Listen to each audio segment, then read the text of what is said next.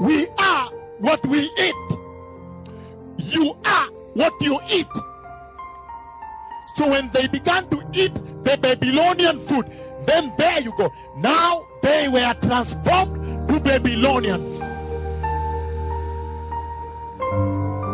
But Daniel resolved not to defile himself with the royal food and wine, and he asked the chief official for permission not to defile himself in this way. Why hasn't the church asked for permission from the eunuch of the king of this world to ask for permission not to defile herself?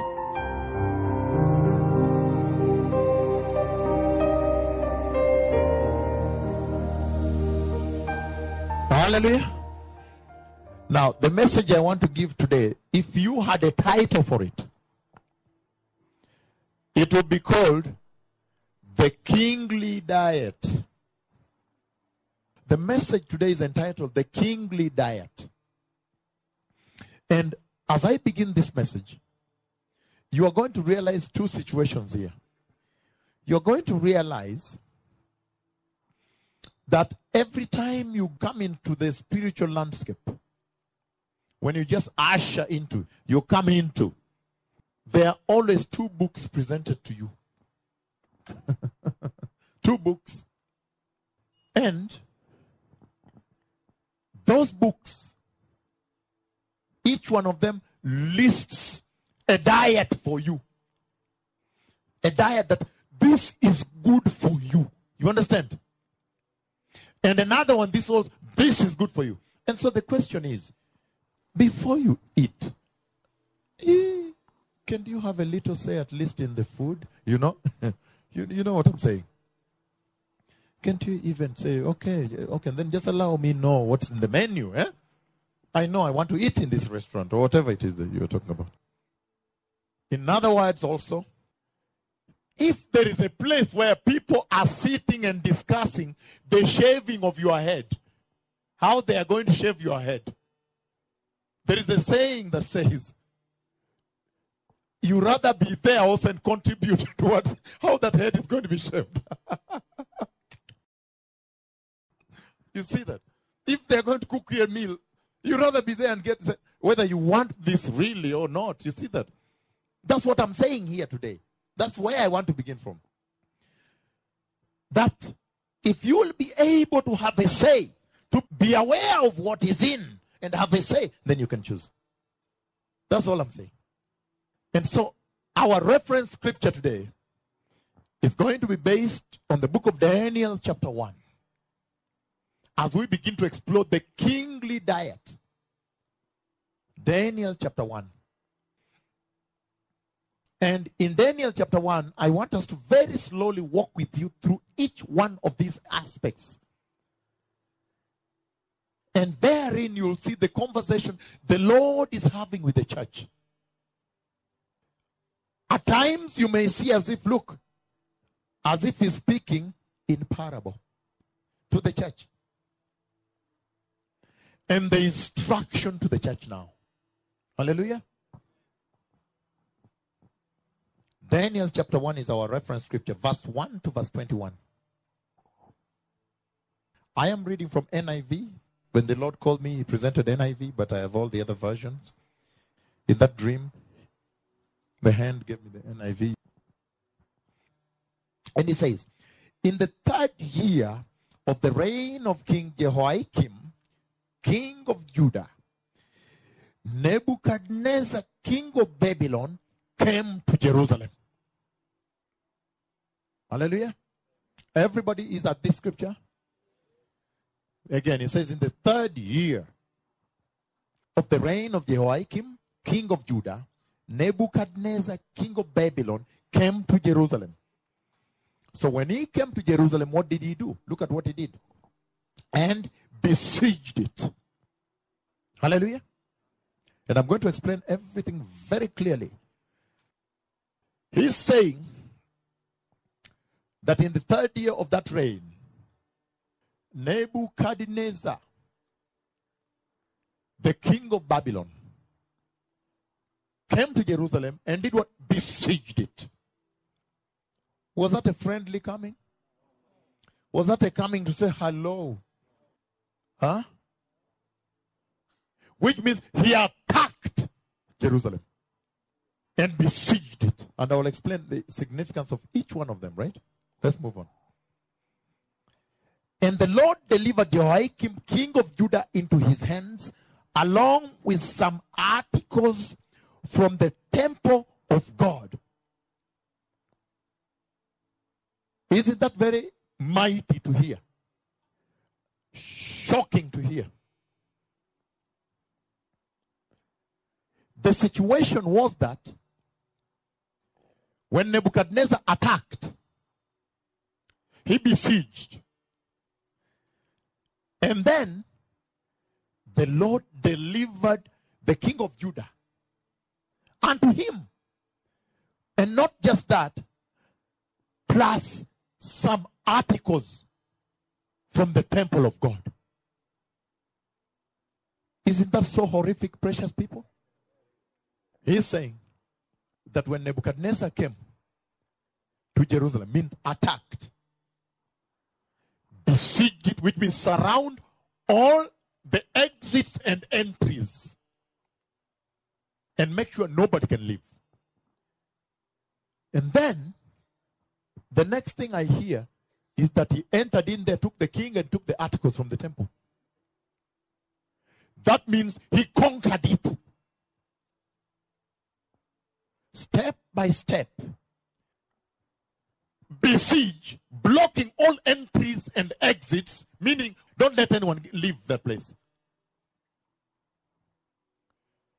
Let's say a city, a small town or a village is besieged by one group. They have gone in there and besieged it. What do they normally do? They just sit there and say, oh, now we have besieged it. If you check them, what they are doing, if you check them, you'll find them spying. Busy checking inside there. What's going on inside there? What is the strength of these people? What is their power? What is their stronghold?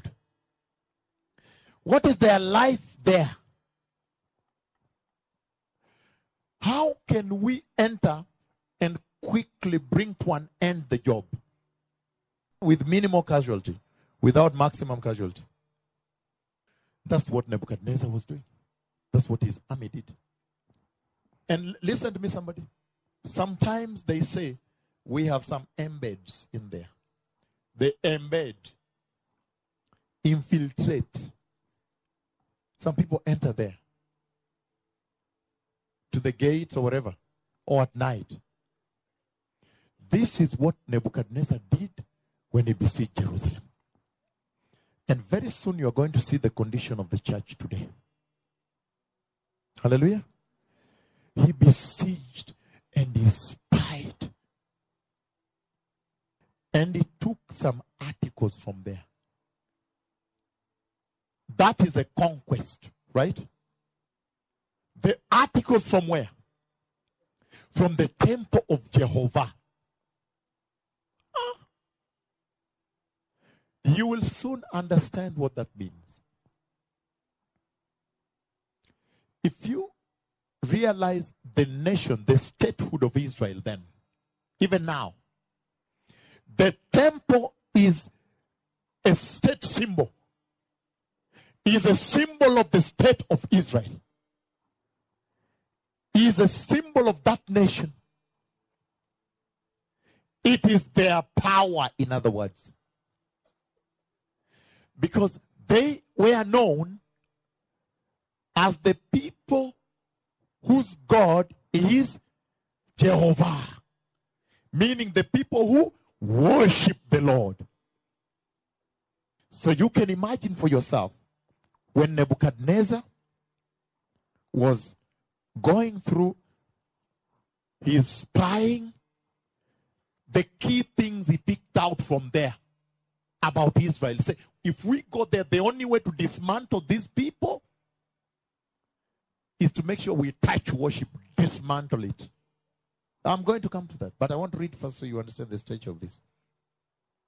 And he says, this he carried off to the temple of his God in Babylon, Babylonia, and put in the treasure house of his God. Small g, his God. That sounds like blasphemy. Sounds like abomination. Did somebody hear me?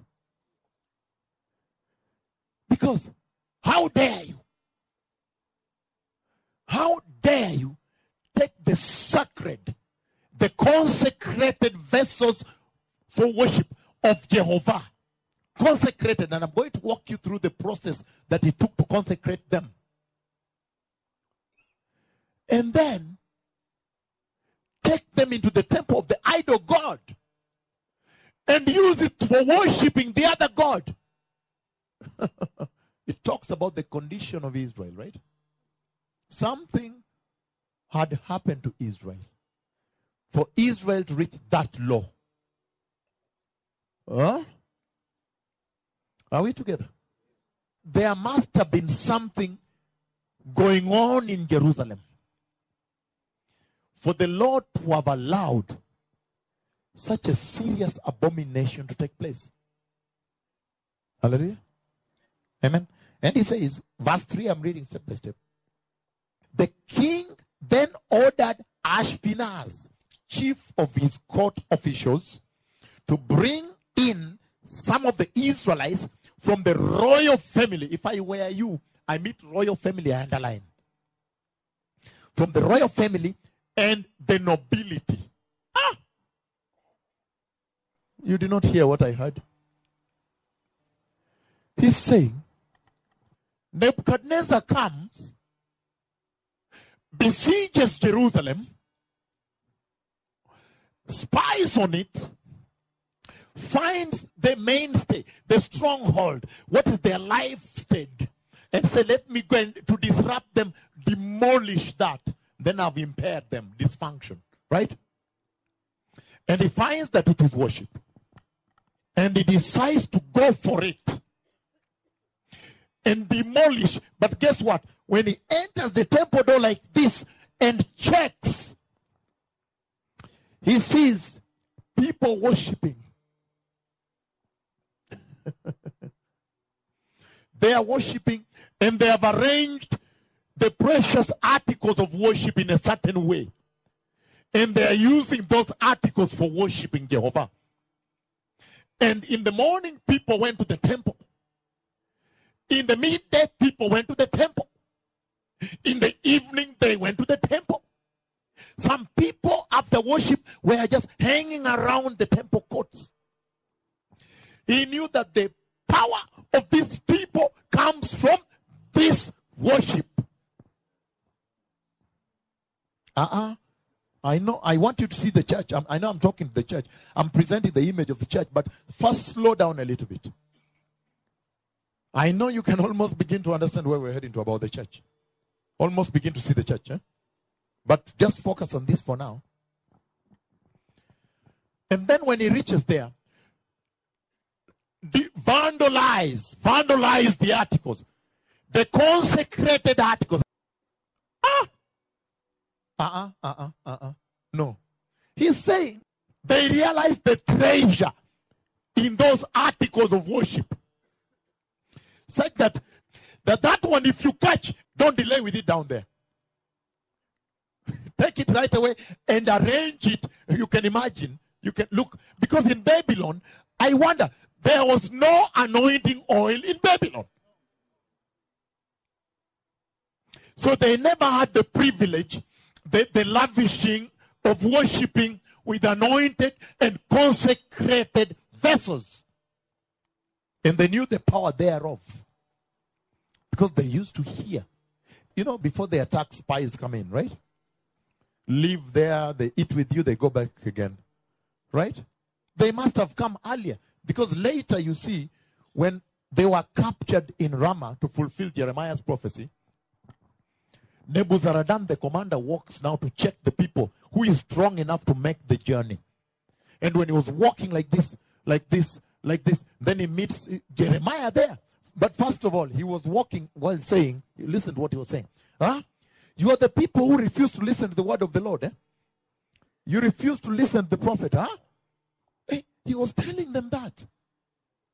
Which means they had had spies that had come earlier and had what God was saying was going to happen. In fact, the Lord says, I raised my servant Nebuchadnezzar. How can you call him your servant? He's a vandal. Huh? A barbarian. But God raises him. God raised him. He said, I raised my servant Nebuchadnezzar to attack the temple. Listen to this now. He comes, attack, besiege, and check to see if really what the spies told us is the real thing on the ground. What do they normally do? Worship all the time. At this time, what are they in the temple worshiping? So guess what? He had to attack the state house of Jerusalem, which was the temple of Jehovah. And when he attacked, you enter like this and you see people kneeling down, worshiping the articles, poor consecrated, doing the worship. And then photographic memory. You understand? Look like this and say, now I know how it's arranged. Attack them and kill them there. And take the consecrated articles. Somebody, does that touch you? Because Jeremiah had seen earlier on the smoldering of smoke from the temple that had been attacked.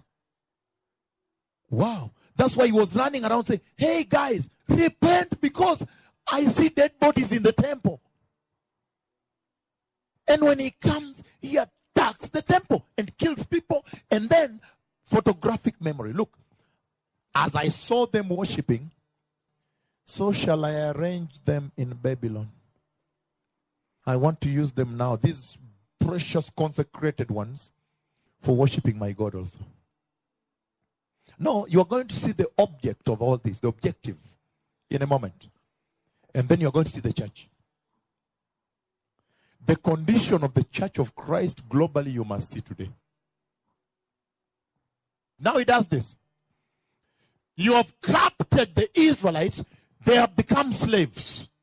You have headed with them where? To Babylon. The voice of Rachel wailing, the sons no more, gone, desolation, no worship, right? The inner sanctuary of the temple of God became demolished and silent. But listen to this now. Follow this now. He says, after they arrive in Babylon, you know the way you reach with the loot. You have arrived with the loot. And you say, wow, how precious my gains today. The loot today. Wow, this is good. I've done it today. You begin to appreciate the gains, the loot, the plunder. Look at this now. Then the king now says, based on what we have achieved now, he calls Ashpenaz. Ashpenaz is like the eunuch at the throne. You know, at the throne, there are always eunuchs. Ashpenaz is the eunuch at the throne. And he tells the chief official for all the others, he says, can you now go into the plunder? Go into the Israelites, and now you can talk with choice. Huh? And check for me in there and find for me some few good ones who are from the royal family. Are you beginning to see how this thing is going? It's not starting to go well now, right? It's starting not to go well. Senor. Because now, Why is he targeting the royal family? And he's saying, those of nobility, you know the ones of nobility. Even when they come here now, some of you might stand up or lie down or do something. They walk with stature. They walk with dignity and honor. Nobility. They are noble. Did you understand that? I'm trying to get you to get this properly. He says, find for me those of nobility, the royal family, and look at the description that he sets forth. He raises the benchmark. He says, however, if somebody lies to you, you'll use this litmus test, this benchmark, this standard here to really gauge whether they are saying the truth. Listen to this now. He says, you go for me in there and find for me those of nobility, the royal family. But you know the way sometimes refugees can lie, eh? You will be able to know that they are noble based on the following standard. He says, verse 3, then the king ordered Ashpenaz, king of his court officials, to bring in some of the Israelites from the royal family and nobility, young men. He's saying, don't bring old men. He's saying, get those from the royal family, those who are noble, and he says, they must be young men. What I'm saying is this. If I will go and find you being environmentally destructive is the word, eh? When now you become an environmental terrorist, eh? Huh? And you said, I want to bring down this forest. And I find you with big saw, electric saws, eh? And axes, you are cutting down the big trees. What are you doing? I am trying to kill this forest. I will say, me, I'm going to have a cup of tea. I will answer you back. I say, you have not done nothing. I'll just go and have a meal. I say, he does not know what he's talking about. But if I find you cutting the young trees in that forest, the seedlings, then I'll tremble. I'll say, why is this man destroying the environment? You know? Because the young are the future. No, you know, you're going to see the church in a moment. But listen to this now. And he says, the way refugees like to lie, this is how you'll know they're from the nobility, the royal family, the nobles. Huh? He says, young men, first of all, of nobility, and then he says this about them. Young men without any physical defect.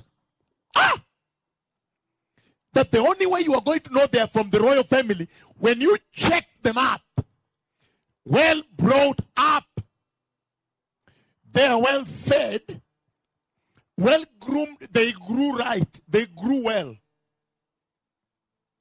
None of them is limping. None of them is showing signs of deficiency. Did you understand me here?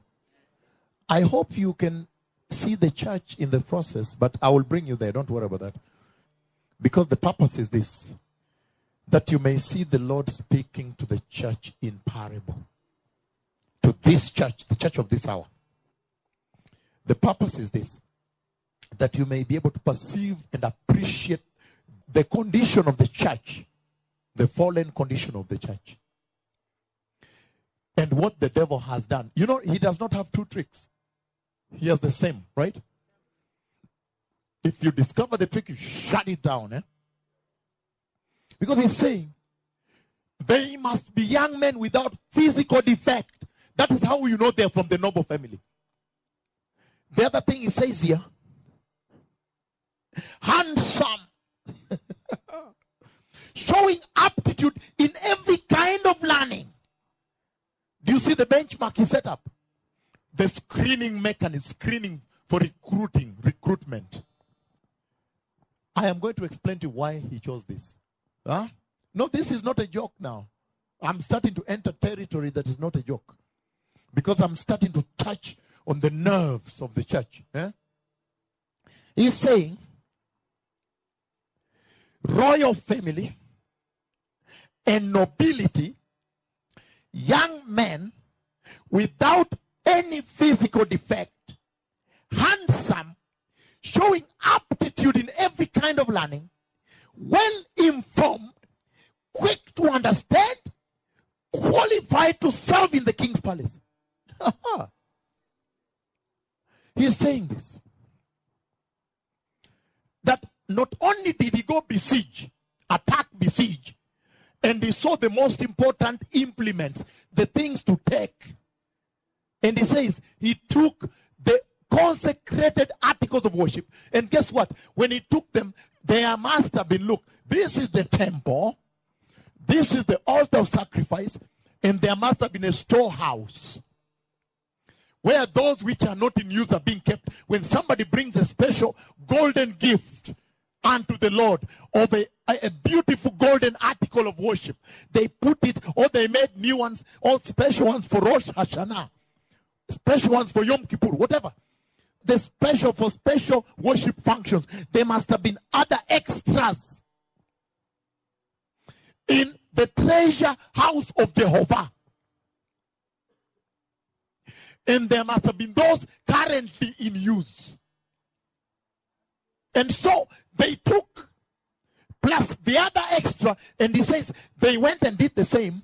They put into the Babylonian temple. Into the Babylonian temple. And then they now took the extras and put in the treasure rooms of their God also. Hey, they said, like it was in Jerusalem, we do it here. Did you understand this story here? This is very big here. But now listen to this now. After doing so, he says, now go ahead and bring me some young men. Those who are from the royal family, of nobility, no defect, handsome. He really used a standard. He raised it actually. That must also be handsome. And he says, showing aptitude in learning, well informed, qualified. When you look at them, you know, this must have been from the royal family. Why did he target them? Why? Let me explain to you. When you are in the army and you attack, you besiege and attack and take over, the next question becomes, what else? Because this enemy, we know how virulent the enemy can be. Vicious, ferocious this enemy can be. And that was now Babylon speaking about Israel. They know how powerful Israel was. How mighty they were. But the question was then, what is it that we can do to them that can make sure they never rise again? Did you understand me? Why? Because normally, after they leave for some time and so forth, it is going to be those who came from the royal family that always rise up and take authority and say, guys, hey, are you aware that this is not Jerusalem? Are you aware that we are slaves here? How come now you are intermarrying? You are intermarried, you are settled here, you are beginning to enjoy life here. Guys, let us return to Jerusalem. Did you understand why he targeted them? Only those who have inheritance to the throne, to the crown. I know you're beginning to see the church, but hold on first. Listen to this now. He says, if there is going to be any hope for these people in this conquest here, that hope is going to be from those who have inheritance to the crown. Those who have inheritance to the throne. They are the ones who will rise up and mobilize and say, guys, revolt, and we are leaving now. We are going back to Jerusalem. Catch these things. This is powerful. The thing is this. That's why he targeted the young men of noble descent. Those who are inheritors. They have inheritance to the throne.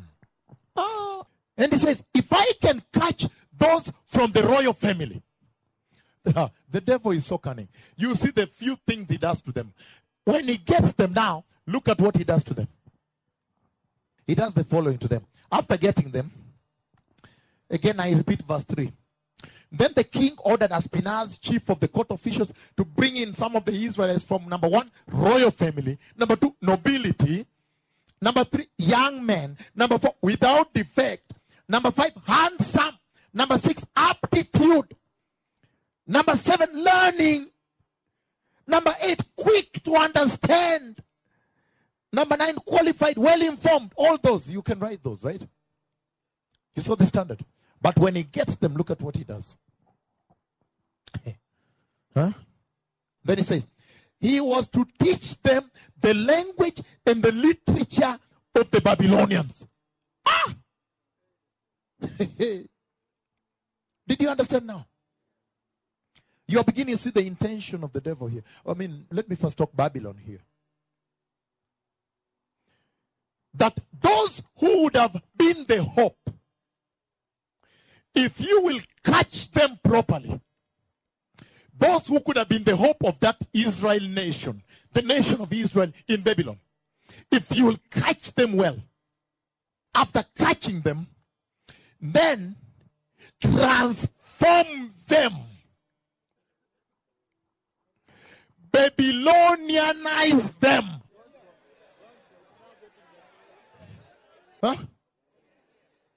He's saying, then Babylonianize them. Then transform them to be Babylonians. How do you do that? By teaching them the language and the literature. The language and literature, somebody was given a Nobel Prize in literature, and another one was supposed to qualify. One of the professors in the US was, in fact, they thought he was the one going to get before they gave the Chinese professor Nobel Prize for literature. Listen to this now. They say the one of the US, from his writings, many nations have been transformed by reading it.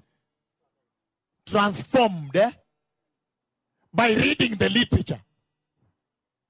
Do you understand the meaning of literature? So, and give them literature, Babylonian literature, to read, that it will transform them. As they speak the language of Babylon, they can now read the literature of Babylon. And language and literature define the culture of a people. Do you understand how everything was working here?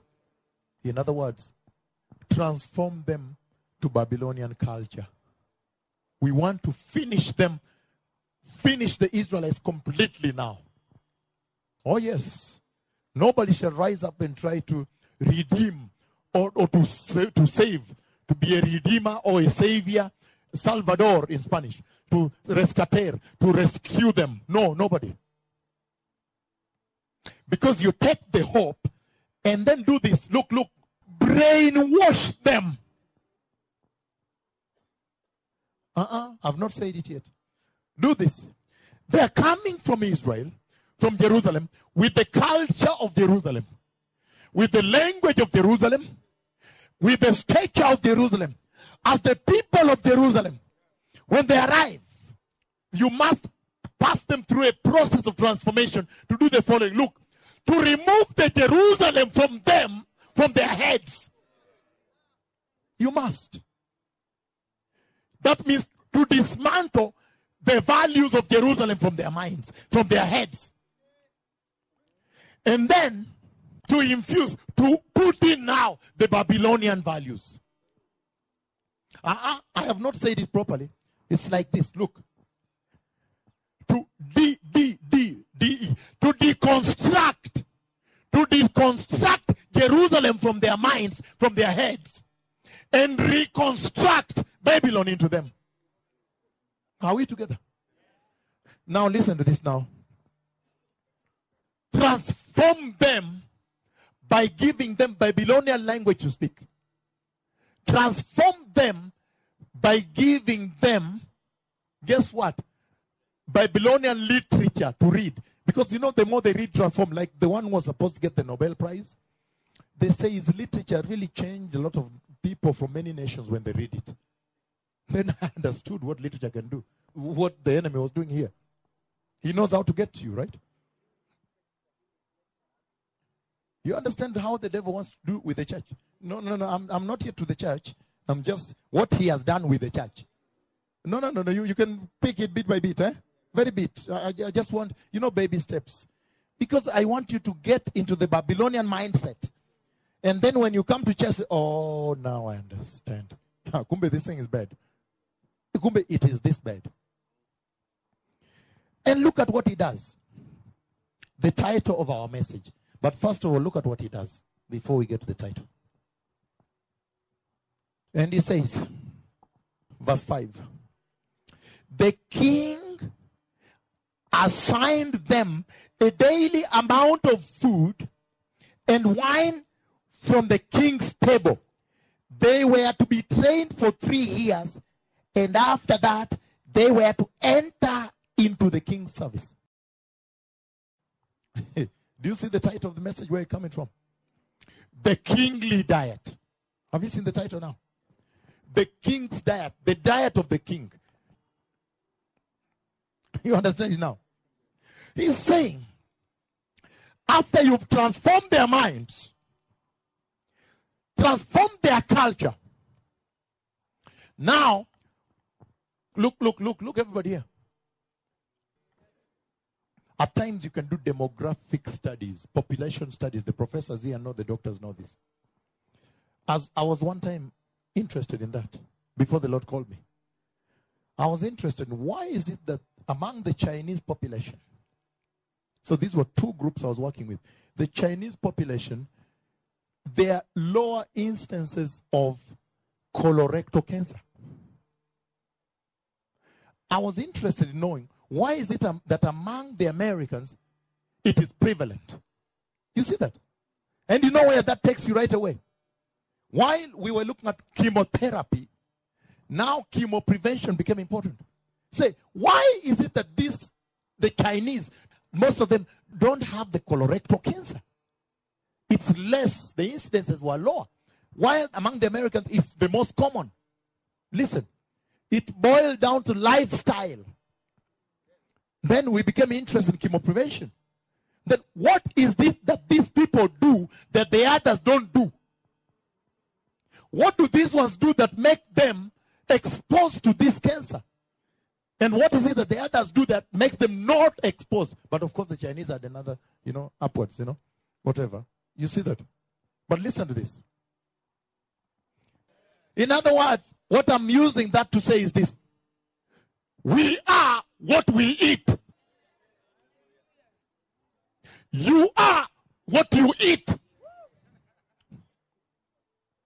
He said, it is not enough to change their language and literature, and they are still eating the food of Jerusalem. They are still Israelites anyway. You must change their diet also.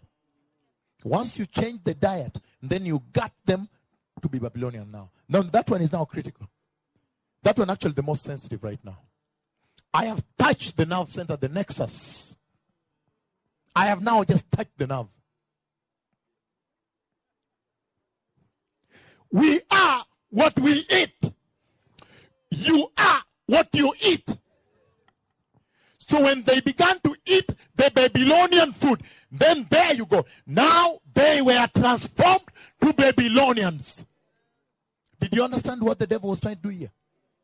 Oh, but you people, I don't understand why your gospel is light. Huh? Why are you people preaching a very gospel which is very light, not heavy? Shallow. Why? Because you can see already from the devil that when the devil does his things, he does them deep.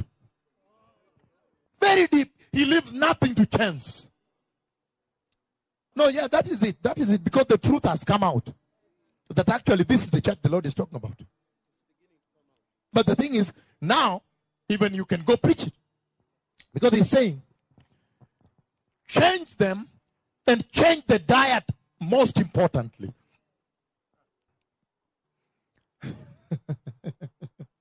You will now see where the rain started beating us from.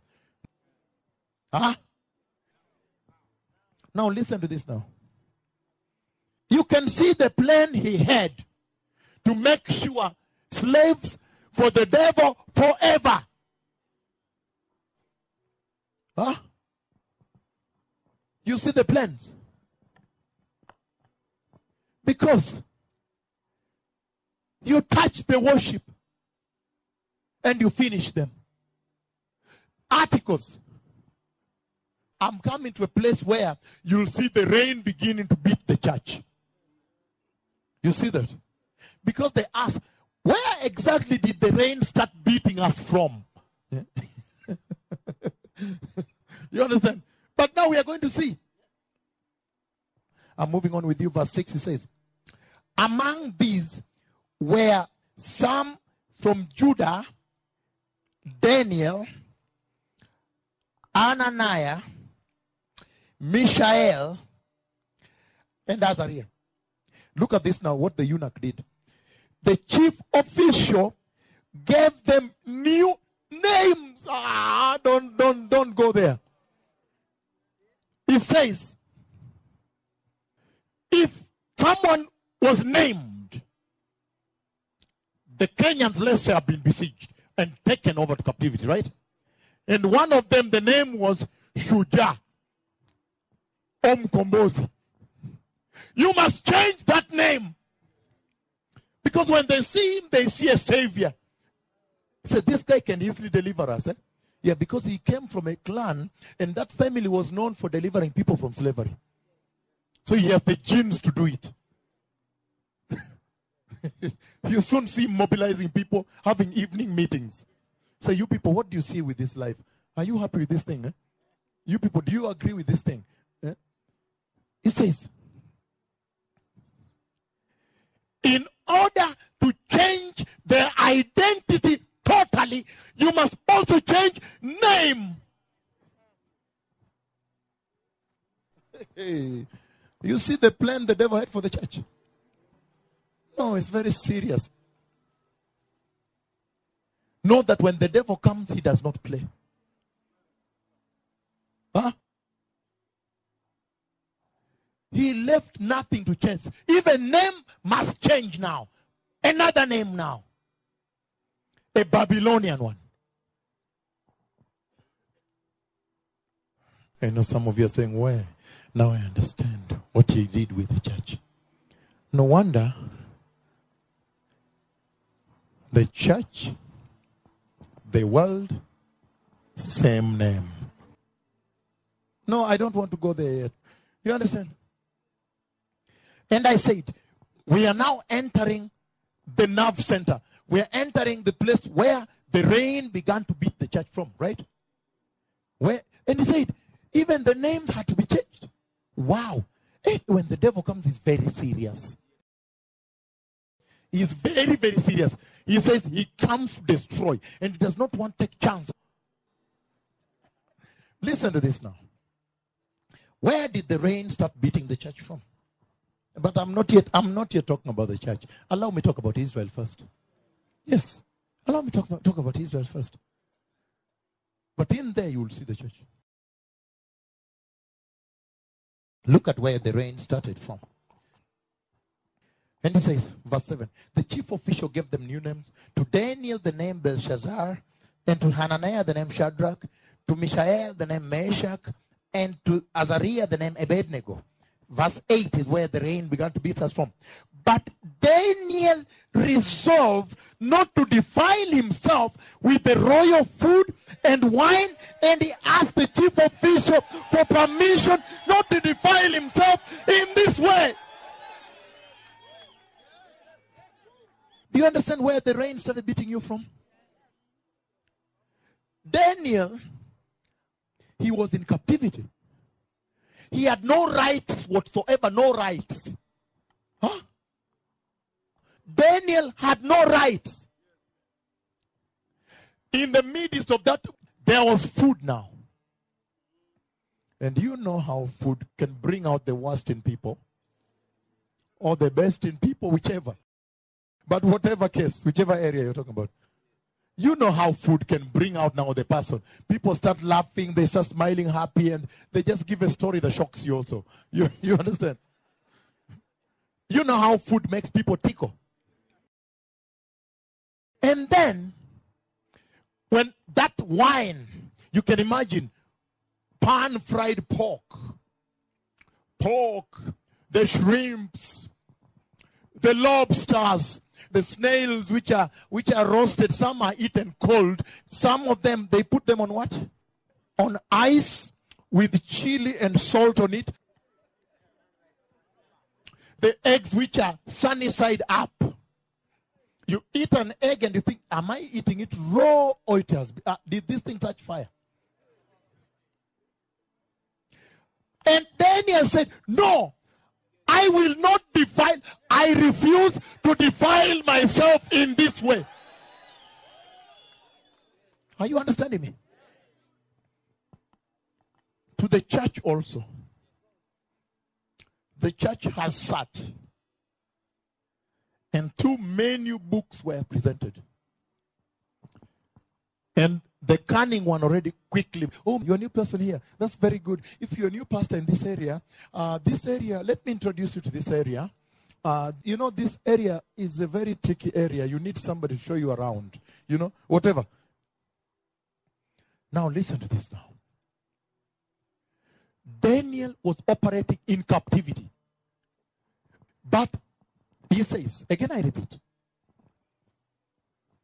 he uses the word but, which means, however, despite all that pressure, but Daniel resolved. Did you hear the word resolve? So he's saying that Daniel first resolved, made a resolution, a resolve. He said, beyond this I don't go. Resolved not to defile himself with the royal food and wine, and he asked the chief official for permission not to defile himself in this way. Listen to this. Daniel resolved and refused not to defile himself, and look at what he did. He went to Ashpenaz and he told me, can you please give me permission?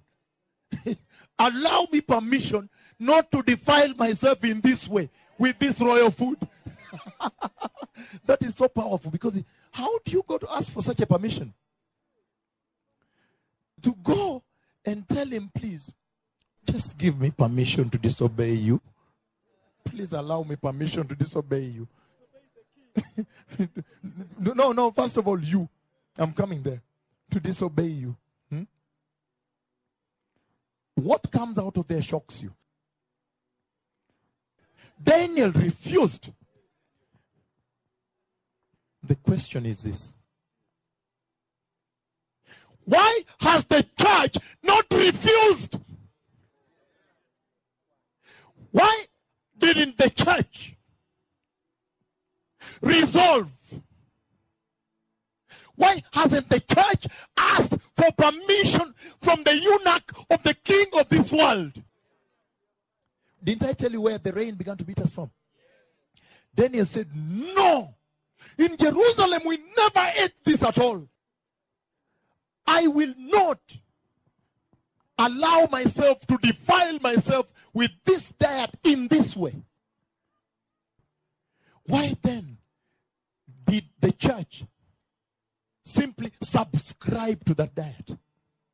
And when I came like this to the church. Globally. I came like this. I'm going to tell her. Open the door. Why? Terrified. Why? Because I found the church busy eating the kingly diet. And what horrified me is that she appeared to enjoy it. I saw her in Europe eating. the same diet. I saw her in Kenya, in Africa. She was eating the same thing. Why didn't the church ask the eunuch from the throne of the king of this world? Because the king of this world also apportioned, did you understand? Apportioned a kingly diet from his table, by the way. He was in charge himself from his table. And he said, send it to her to eat it. Why didn't the church contest that diet? Why didn't the church object to it? Resist it. Did somebody hear me? Refuse. Deny. Refute. Whatever. Why didn't the church? Huh? Somebody talk to me. And Daniel in captivity refused, rejected, objected, denied, protested, whatever. And look at what happened. And he says, verse 9, now God had caused the official to show favor and sympathy to Daniel. But the official told Daniel, listen to this now, I am afraid of my lord the king, who has assigned your food and drink. Why should he see you looking worse than the other young men of your age? The king would then have my head because of you. Did you hear that? Let me explain this. He's saying that when Daniel refused, you know the way you say and they say. You see that? He said back to him. He said, hey, you are going to look worse off than these young men here. You are surrogates. You are contemporaries. You are age mates. Why do you want to look so worse like that? Because the king has assigned the diet. He will simply cut off my head. He will have my head on a platter, a plate. Because I will have disobeyed. Huh? Huh? That will be the biggest sign of disobedience. And the king will kill me, will hang me. In fact, cut my head. Listen to this now. I hope you see the church. When the king of this world assigned the church a diet, can I give one example of the menu, the entrecôtes? The entrecôtes in that, it's called entrecôte, right? The entrecôte. One of the entrecôtes there say, can I give one of the entrecôtes? He says, no. For your sons and daughters to be normal, they have to date. Yeah, dating. Eh? They have to date. Dating is allowed. You know, there's an age when they have to date. Yeah, it's normal. Oh, my son these days spends more time with that girl. Oh, yeah, it's normal. Because that's normal how they grow. That means your son is normal. So for him to be normal, they have to date. Do you understand what the king of this world has prescribed? He has built a model.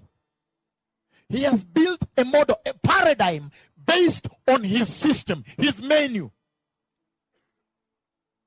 That if you will not eat the diet prescribed, you will look worse off than the rest.